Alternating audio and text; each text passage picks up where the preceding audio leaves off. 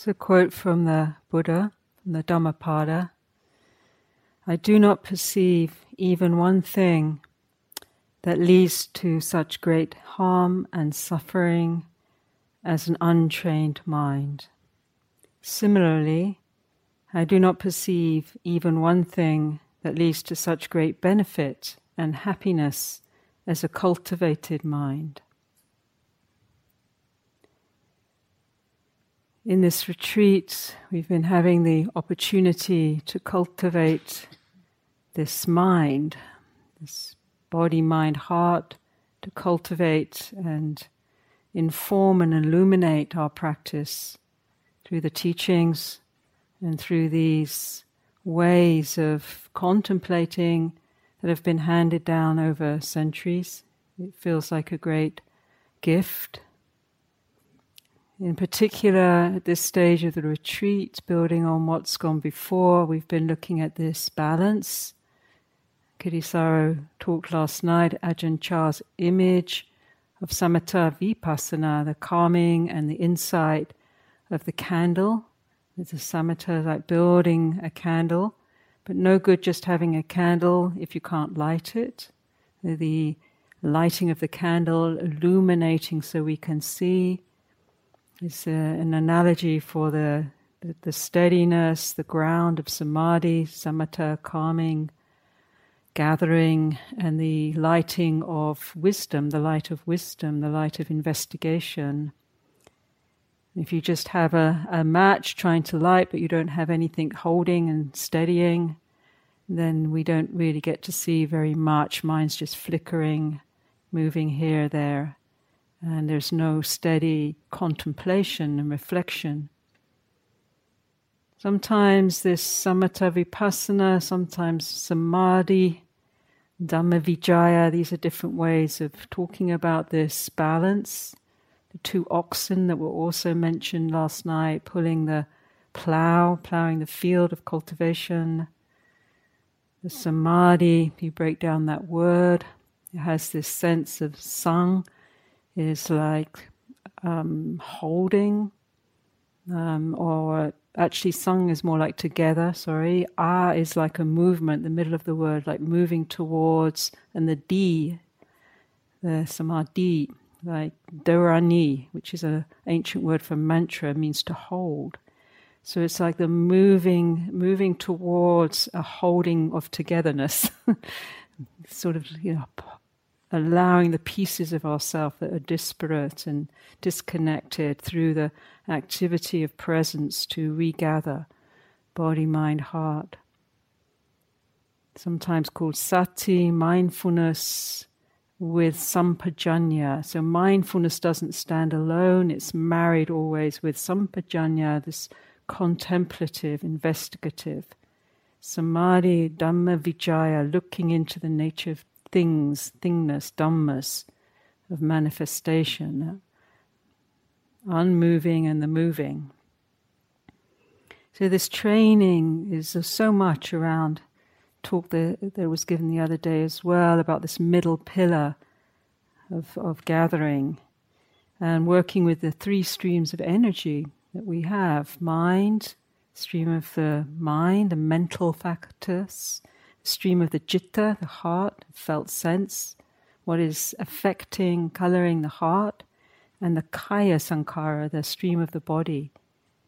With the body, working with the anapana, the mindfulness of breath, mindfulness of sensation, the steadying around the physicality, calming, soothing.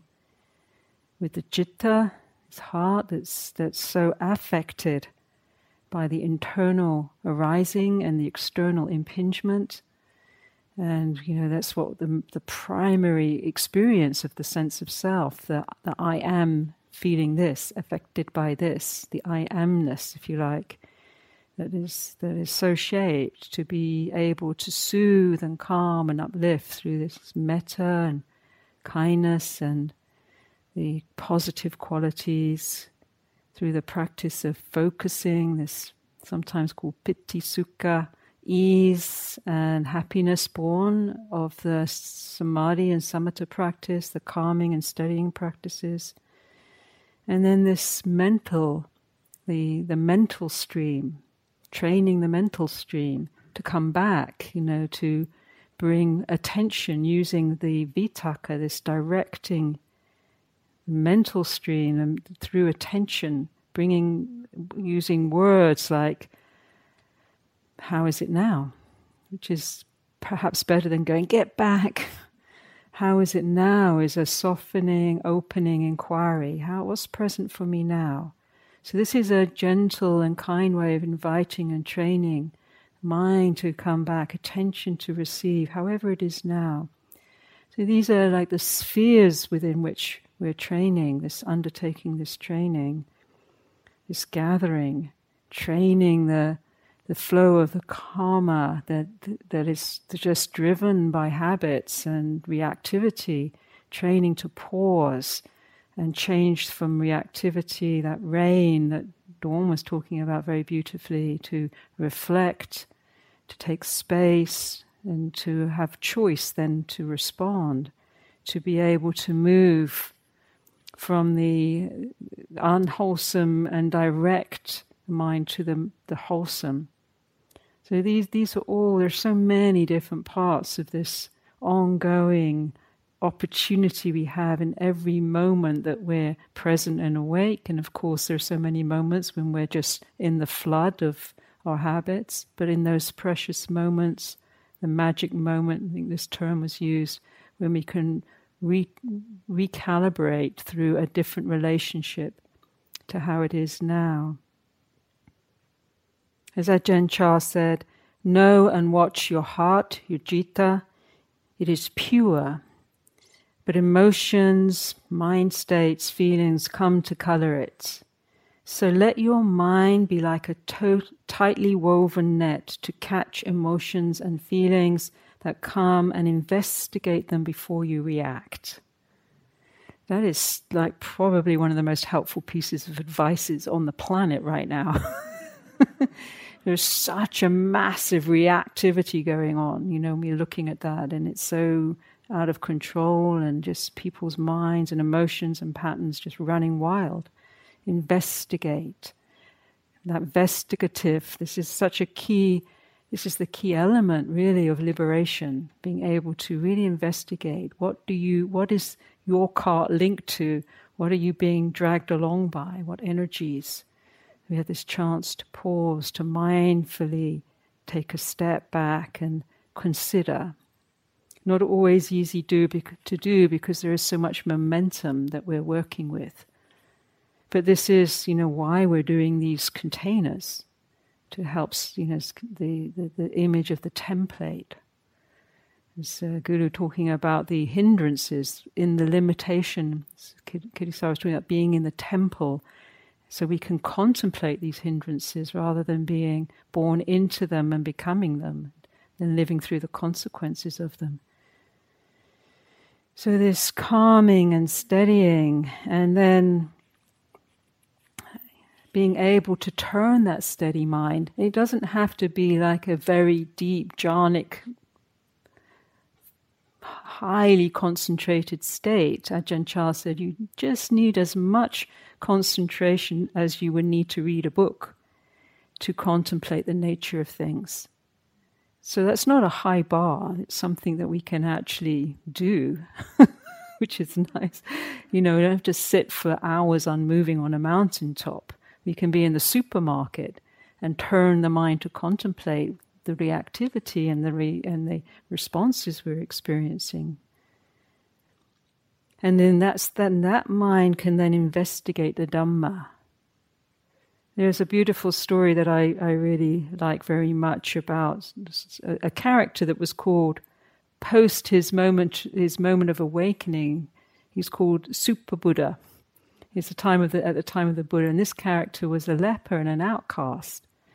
So he saw a great gathering around the Buddha, and he kind of came up and he thought, well, maybe there's some food on offer. So that was his intention, was like, maybe there's a free meal here. I mean, whatever draws you in, it's like... And he saw, and then he sort of kind of saw, well, maybe I can sit down and listen to the Dhamma. So this character sat down and listened to the Dhamma, and at the same time the Buddha was scanning the disciples, those that were listening, to see whose mind, who was ripe to really hear his essential teaching. And he realized it was this person, Super Buddha the leper, it was him.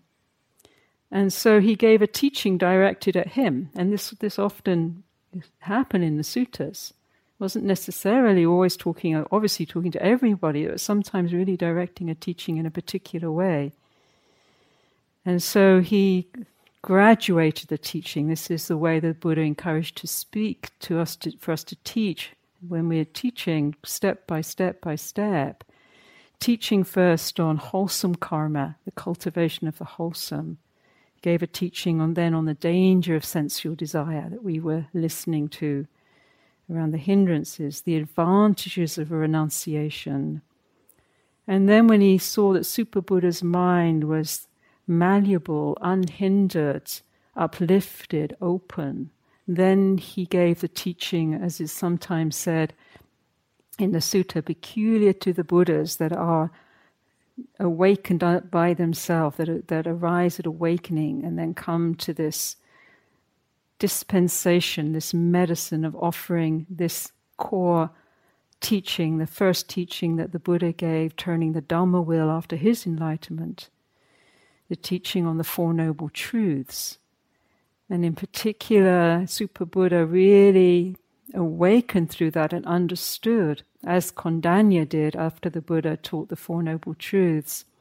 And in that moment, after listening to that teaching, Kondanya, one of the first 5 disciples, who became known as Anya Kondanya, Kondanya, the one that knows, that what did he know? He knew through listening to this teaching that all that arises passes. And it sounds like, but he really saw it, and in that seeing it said, the Dharma eye opened, as it did for Super Buddha. Seeing all that arises passes is the Dharma eye opens to see that which is changeless, to see the changeless, to know this directly, immediately. This is what's called entering the stream of the Dhamma, which is a very shift of orientation. One that enters the stream of the Dhamma becomes freer, not completely free from the 3 poisons of greed, hatred, and delusion, but freer to know the path, may drift from the path, freer from renounces, envy, and domineering and hypocrisy, is aligned with the ethical training, cannot commit fraud, cannot lie really, or if goes off the path, recalibrates more quickly. So this is the one of the immediate fruits. And this teaching, this core teaching of the Four Truths, which I'd like to share. I know many of you have heard this, and I spent 12 years in a monastery listening to it perhaps every day. And practicing it was one of the core transmissions, because it's endlessly profound. And the Buddha recommended that this teaching, that we all have a working relationship with it. In fact, he said, if someone, I can't remember the exact analogy, but if someone offers to sort of comes and said, I'm going to beat you for 100 years, and at the end of that, you will receive this teaching of the Four Noble Truths, then the Buddha said, that his advice would be to actually accept that beating. That's how high he considered this teaching, how important and how essential, because it is a teaching that empowers us to internally release the mind from suffering. It doesn't mean to say release from pain, but to release from the suffering that's created through the reactivity of mind. So this four truths that were within the template of what would have been familiar at that time of the Ayurvedic way of healing, to name the symptom of what we're suffering, to look at the cause, to look at the cure, and then to prescribe the remedy. So the first truth, the symptom, is this experience of what the Buddha called dukkha. And it has usually translated in English as suffering, and that's a good translation. It can be very subtle, just that sense of dissatisfaction, unsatisfactoriness that propels us onward ever, looking for that perfect whatever, that agitation of the mind and heart. Dukkha can be that feeling of just heaviness, that which is hard to bear. Can't even quite define why this dukkha. A sense of the incapable of being satisfied. Being parted from the loved, being with the unloved, not getting what you want, getting what you don't want. Just on the most subtle level, being in this separative state, apart from the whole, feeling the sort of subtle dukkha of that. There's just many levels of this experience, but it dominates human life, it dominates the life of all beings. And we're extremely reactive around this dukkha. So the first noble truth is naming this, not saying you're suffering because you've done something terrible, or taking it so personally. It's very dispassionately stated. There is this experience of dukkha, and with each of the truths there is a practice that is prescribed by the Buddha. This dukkha needs to be understood, needs to be turned to, needs to be contemplated. So rather than the massive amount of reactivity we have around the uncomfortable, trying to distract, trying to project it's their fault, or projecting inwardly it's something bad about me, or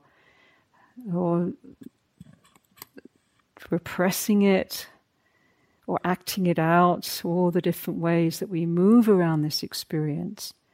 So we're building this capacity, the same quality of attention and mindfulness, say we give to more neutral sensation, breath, body, grounding, to turn that attention directly to the experience of dukkha. This is to feel, is in the second foundation of mindfulness, to feel the feeling within the feeling. When we go into the story around it, it becomes overwhelming. But actually, even in the most difficult feeling, because dukkha is connected with mental and physical and bodily, emotional feeling, so at whatever level or multiple levels we feel that, actually in this moment, without the projection of the mind, and then the reactivity of the mind around what is sometimes quite hard to bear, it is actually a feeling here and now, and it's just this much. And we have got the capacity for the most part. Sometimes we need help, sometimes we need support, sometimes we need to divert attention in the ways that the teaching team has been talking about, and our support help has been helping with, and so on, and that we all need. But actually, in essence, we can also gather strength, build strength, so that we have more courage to just be with the feeling in the feeling and know that it just feels like this, without having to even name or describe.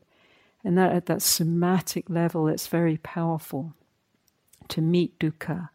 It's a sort of a surrender into a primary initiation that actually is a doorway, can be a doorway then, as it presents dukkha. We've been looking at the conditioned links of what brings dukkha, which is in the second noble truth. But also dukkha is a cause for liberation. It's a cause for the path activity. It's a cause for investigation, which is one of the primary mechanisms for not just being a victim to whatever is coming about in our reactivity, but to investigate, to inquire, primary cause for our liberation. So some dukkha is called dukkha dukkha. Some dukkha is just pain, like an aging, body, or feeling sick, or back's gone out. We're not really saying you're necessarily going to magically disappear those kinds of embodied experiences.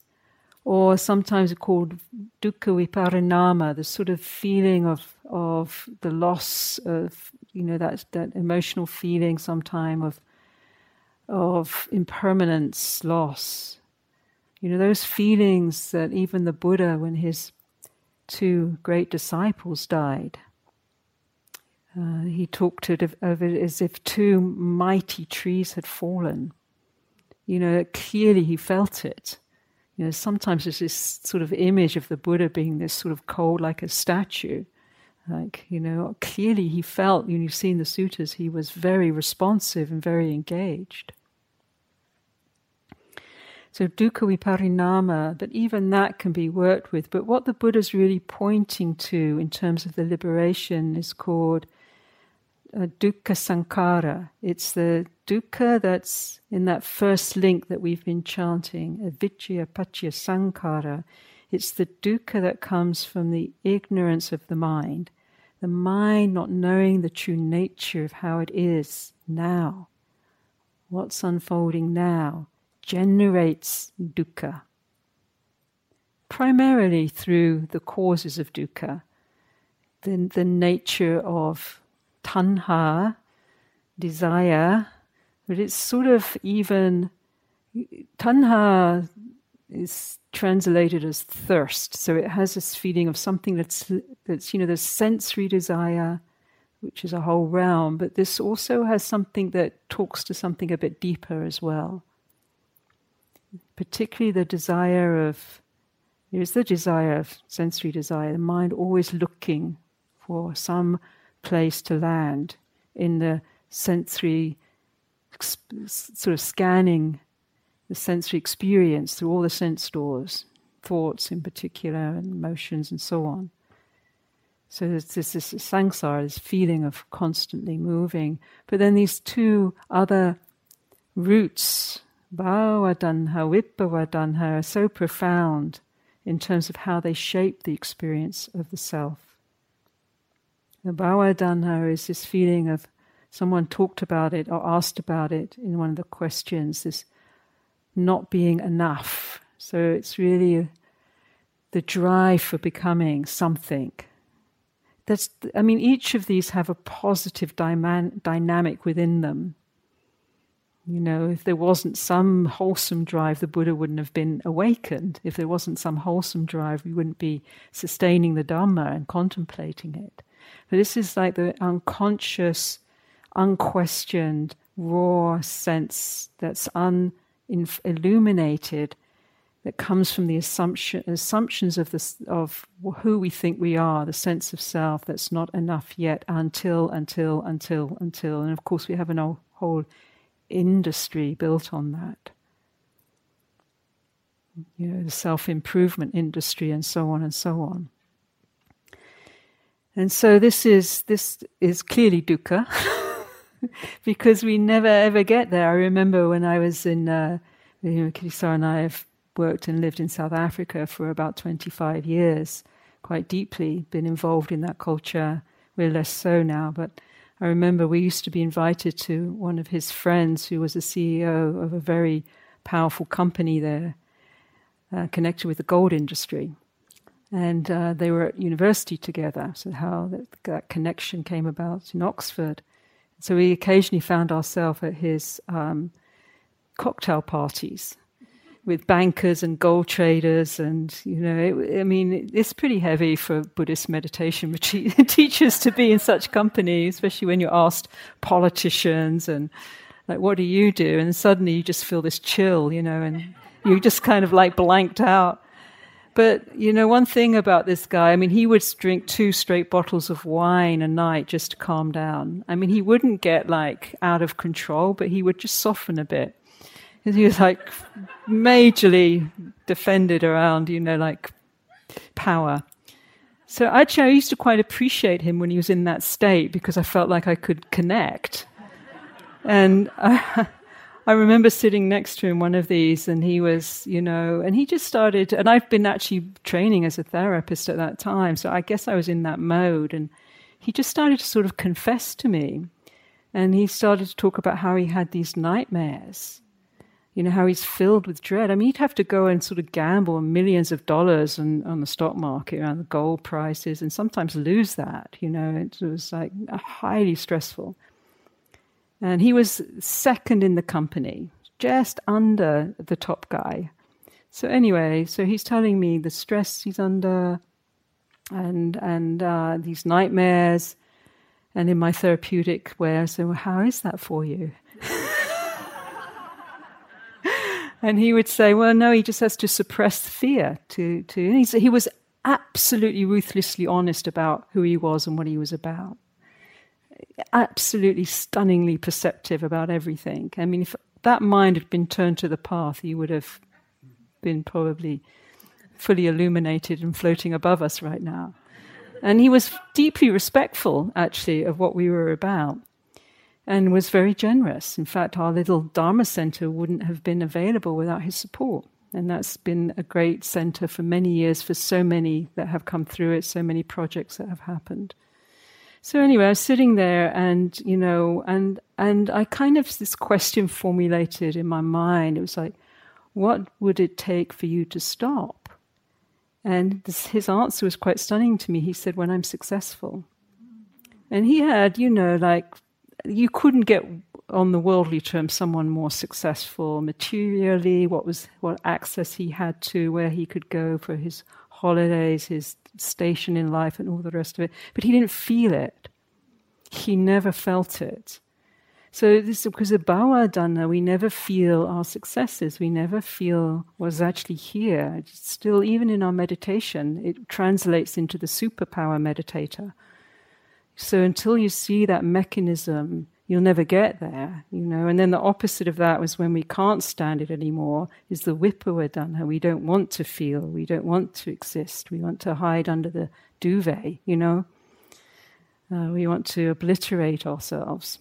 And so these are very deep, deep patternings that the mind, the steady mind, can, instead of being pulled along by these powerful, driven energies, tanha, can actually contemplate them, can illuminate them, can investigate, can actually somatically feel where they are in the body, can track the mental phenomena around them, the beliefs that we have around them, the constructs of our conditioning, both socially and familiarly and so on. And to be able to do that gives freedom to choose, and also begins to allow the power of those forces to be dispelled. So there'll be a time, the more working knowledge, the more that they're touched by awareness and presence, that is free, becomes more freed in our gathering practices, then the more that they're seen and touched with that deep knowing intelligence of awareness itself, the more transmuted those energies become, and then they can be distilled into support for what is actually helps to necessary for fulfilling the path, for fulfilling what we're doing. But it's an energy that's informed then by more wise, compassionate contemplation. And it's an energy that we can release from. So the second noble truth of Buddha, to know these energies and to release from them, to relinquish them, to transform them.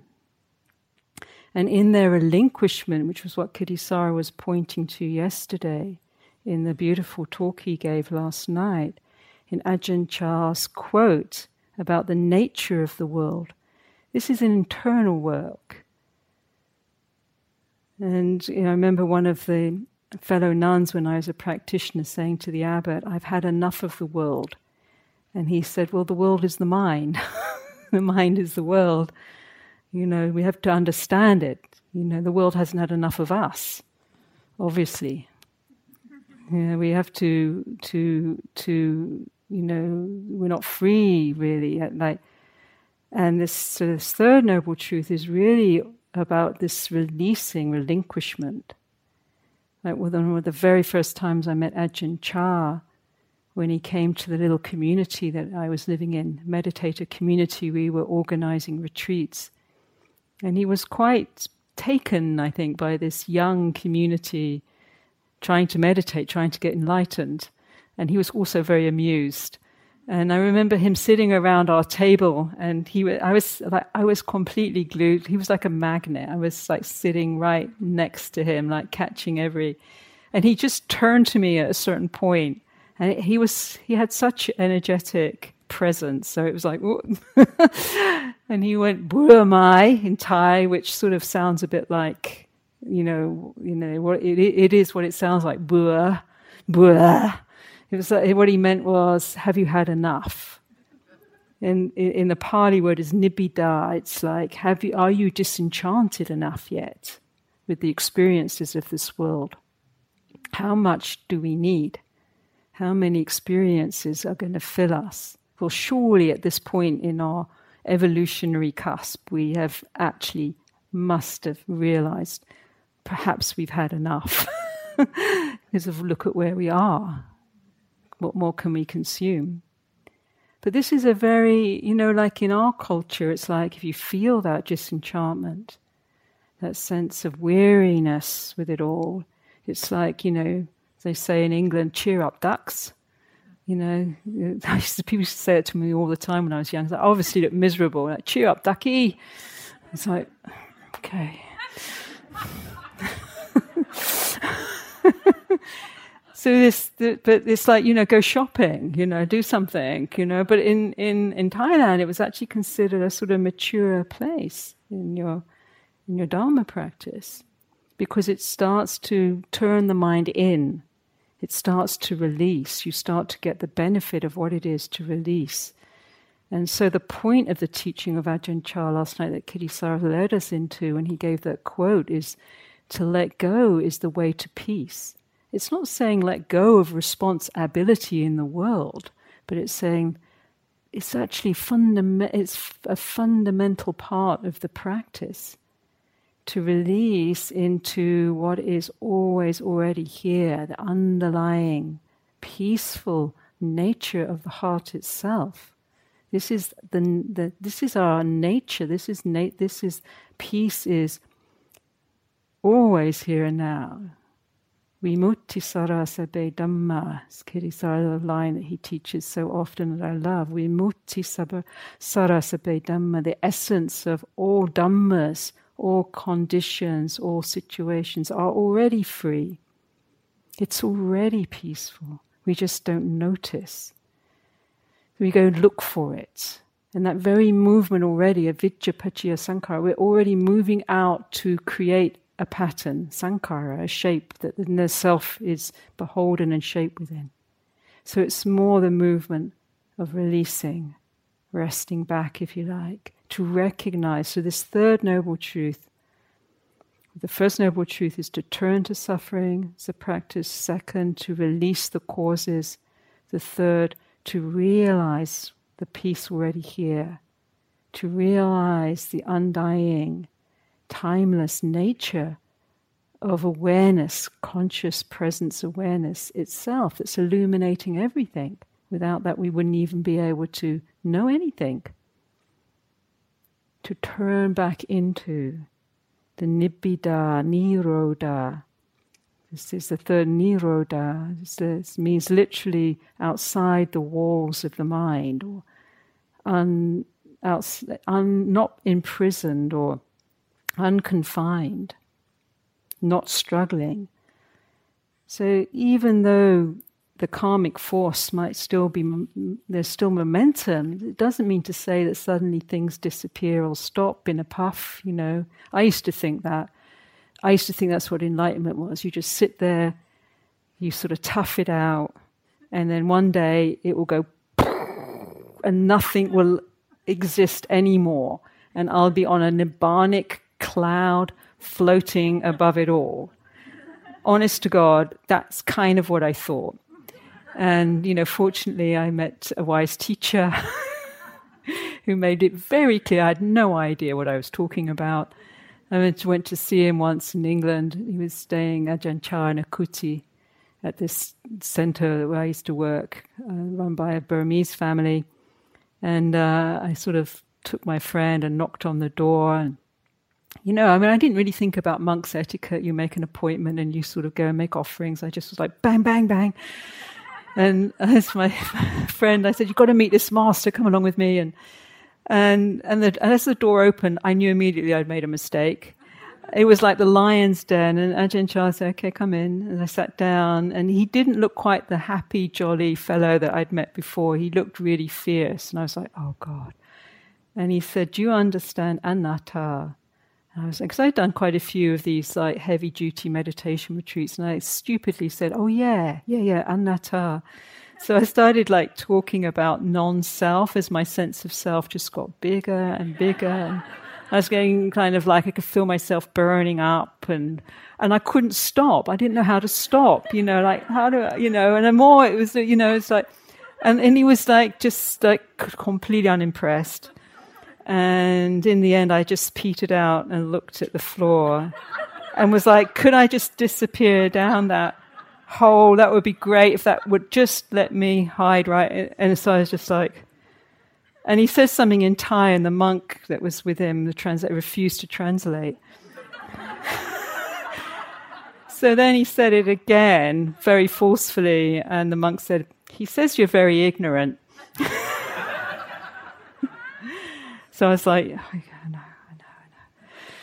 So then he gave a talk, he was non-self. So then he gave, this beautiful, beautiful talk, so this, this transmission of this undying. It's a contemporary of Ajahn Chah. Ajahn Mahabua says, when dukkha stops, nothing remains.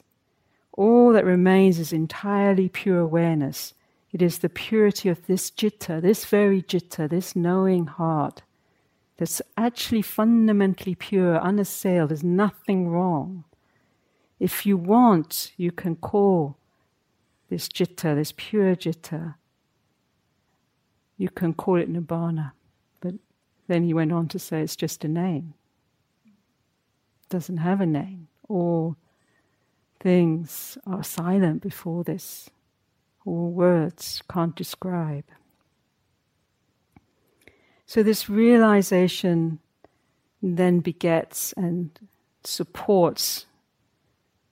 It doesn't beget because we're already in the path, but it supports the activity of the path. The path activity doesn't stop. The Buddha still turned the wheel of the Dhamma. Even though he realized this path, he said, just as one faring through a forest, traversed by the ancient ones of old, and sees a grove with pools and beautiful trees and gardens, so have I seen this ancient path traversed by the enlightened ones.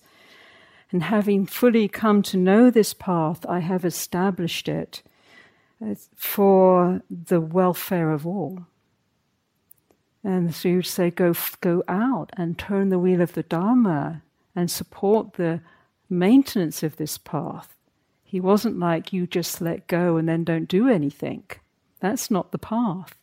So it is confusing, because when Ajahn Chah is saying, let go of the world, is peace, that's true. That's the truth of the inner Dharma. But Ajahn Chah didn't just sit like a stone. I mean, he was running like, in the end of his life, I think 50 to 100 monasteries or so he was overseeing. I mean, that was some activity. One day one of his monks was sitting in a hut, and the rain was pouring in, and the roof wasn't fixed. And Ajahn Chah came and said, what are you doing? And he said, well, you said let go. And he said, that's, stupid. You can let go and still fix your roof, You can still let the wheel of karma still moves. Things are still moving. But you're not grasping, you're not identifying, you're not holding on and being dragged along. There's more choice. You can pick up that wheel and engage it, which is a very different feeling than just being dragged against your will by the old patterns of the mind or anyone else's mind. So this actually, the root of this deep peace is some say it's the beginning of another level of turning of the wheel. It's the beginning of the bodhisattva path. It's the beginning of a conscious engagement with suffering. It's very different to engage suffering consciously than to unconsciously suffer and react and just be pulled down. But when one begins to be able to have moments of really seeing through and into the core of what has caused us so much difficulty and challenge, then courage builds. And we have the courage to face challenge and realize that challenges, however seemingly overwhelming, can be overcome. And many challenges will come because as we practice, and particularly, and Master Wa would talk about this, particularly as we start to awaken more, there's more and more forces that seek to undermine. You can see this on a planetary level. There are forces that are really undermining this moment of possible shifting into a very different and new story for us as human beings that we so badly need. But then there are those forces that are very, very daunting, and they look so powerful, and same internally. But sometimes that power that comes in that way and looks like it's going to crash also is can herald, if we pick up that opportunity, a moment of profound transformation. So don't fear the challenges that come. It doesn't mean something's going wrong. It can mean that actually our practice is going right. And one of the primary transmissions of Ajahn Chah, when he was asked, he had a phenomenal impact in Thailand, of course, but also in the West, and still through his teachings all over the world. He was born into a rice farming family, left school at 13, was basically a farmer, really, a farming community. Didn't really put a lot of emphasis on having a lot of intellectual knowledge, academic knowledge, but he was definitely the most tuned in, one of the most. Probably Master Shunwa was others, but really that I knew more personally that had such a profound impact on everyone he met. This challenge, when he was asked, and he could meet, challenges so beautifully. Like when he was in London on Alms Round in Hampstead, these young kind of kids came up and they didn't know this is 1970s Buddhist monk. Oh, kung fu. They came up and they started kicking. Like they didn't fortunately kick him, but they started sort of like doing these karate kicks towards him. And the worst thing you can do in Thailand is to point your feet. It's a sign of great disrespect to point your feet at someone, particularly to a revered monk. And the monks behind him on Alms Round were mortified. And when they got back to the house, the vihara, and they were sort of, taking Ajahn Chah's by, they were so sorry, these Western monks, so sorry. And he said, oh, I see you've got very good teachers here. Everything he would turn. Everything, whatever it was. And so when people asked him and recognized what an extraordinary practitioner and teacher and presence that he was, fearless, when they asked, how did you get to be how you were? And he said, I dared to do. And his main transmission was courage, really. You can do this. We can do this. And there's so many ways we feel we can't. I mean, you ask any one of us, can we give a Dharma talk? There's no way we can give a Dharma talk. And yet, we get up and we give a Dhamma talk. Because we try not to believe that mind. Can you work with this very difficult state? Don't forget that your nature, this invincible heart, can meet the conditions of this world and transform them. This is our magic. This is what we carry as human beings. This is our power, our superpower. It's power of the citta. And it's radiant here. So this reclamation of the citta, it doesn't mean to say that now we don't just have a flood rain coming into through the roof of our house. We have, flooding and destroying our world, fires destroying our world, fires of greed, hatred, and delusion of the mind that the Buddha talked about all those thousands of years ago, of this mind burning with the fires of greed, hatred, and delusion, that mind untrained mind, nothing so dangerous, unable to draw back its own projections, reacting to its own projections. The mind projects and creates a story and then reacts to its own story, projects fear on the other and reacts to its own fear, nothing to do with the other. This untrained mind, look where it's brought us to, a cataclysmic point. There is, I think, no way that the Buddha wouldn't respond in these times and say, engage in any way that you can. It's, that we can as practitioners. He did. He set a precedent. He didn't just sit in his hut. He did sometimes go on retreat and let go of it all. But he also tried to stop wars. He got in the middle of warring parties. He tried to resolve conflicts over water. He completely changed the religious system by taking on the caste system and not only undermining it, but completely undid it in his order. So anyone could ordain, regardless of where they had come from, and not be placed according to their caste.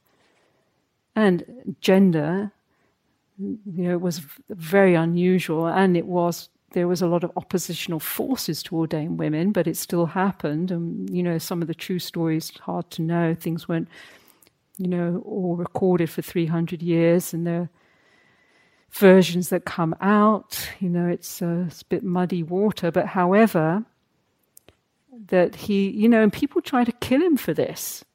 It wasn't like a small thing that he did.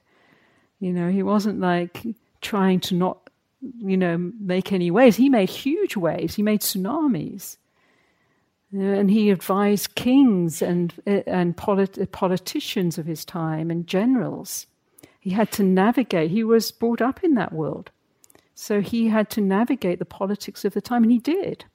And he tried to advise. And for me, this is this idea that we shouldn't engage politically, economically, in socially and culturally, in all the ways we can as activists at this moment, because somehow it's not our practice, is erroneous when we look at the life of the Buddha. He didn't always succeed. He tried to stop his own people being slaughtered in a war, and he wasn't able to. But he tried. This is the issue. He tried. Doesn't mean to say we succeed. So this beautiful, this beautiful, magnificent earth, this sacred web of life is calling us to respond, to engage, to take this peace, to take these gifts of the Dhamma, and to bring them as the Buddha encouraged all his disciples. And when we're in the way of awakening, we're the disciples of the Buddhas, the Bodhisattvas, the awakened ones. They encourage us for the welfare of the many folk in whatever way we can to engage the world for the sake of alleviating suffering. It's not just sit in your hut and let it all go.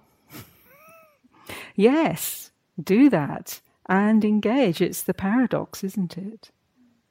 And it's possible because we are multitasking beings, it seems. And we can actually, as we become more fluid, this heart can both let go and engage. And each can inform the other until the distinctions between inner, outer, self, other dissolve. And at a deeper level we understand all things are resident in this one awareness, and we're deeply interconnected with all beings. Each breath, we're breathing together. Thich Nhat Hanh, I'll finish with beautiful teaching from Thich Nhat Hanh.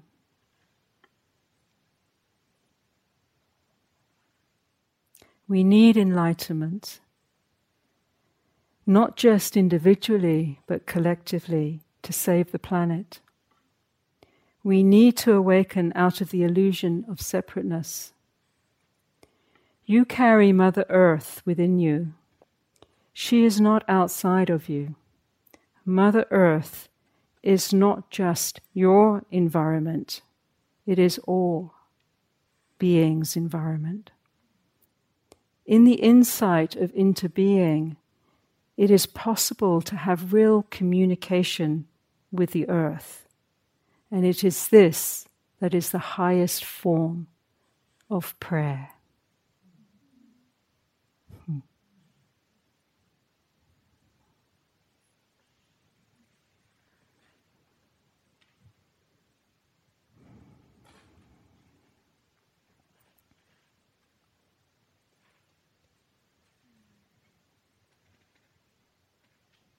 I'd like to dedicate to all our ancestors, all beings within this shared sacred web of life, from the past, the present, and the future, that the forces of liberation and healing can flow through all at this time to protect, to safeguard, and to awaken. May it be so, and so it is. Om Mani Padme Hum.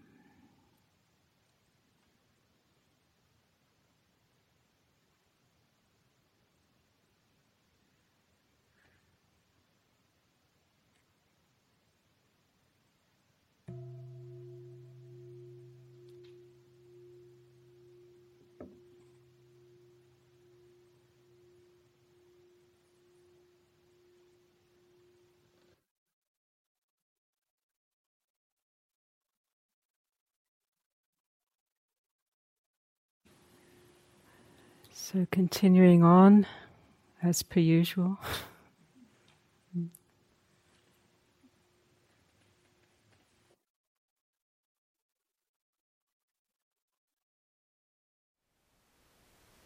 Thank you for listening. To learn how you can support the teachers and Dharma Seed, please visit dharmaseed.org/donate.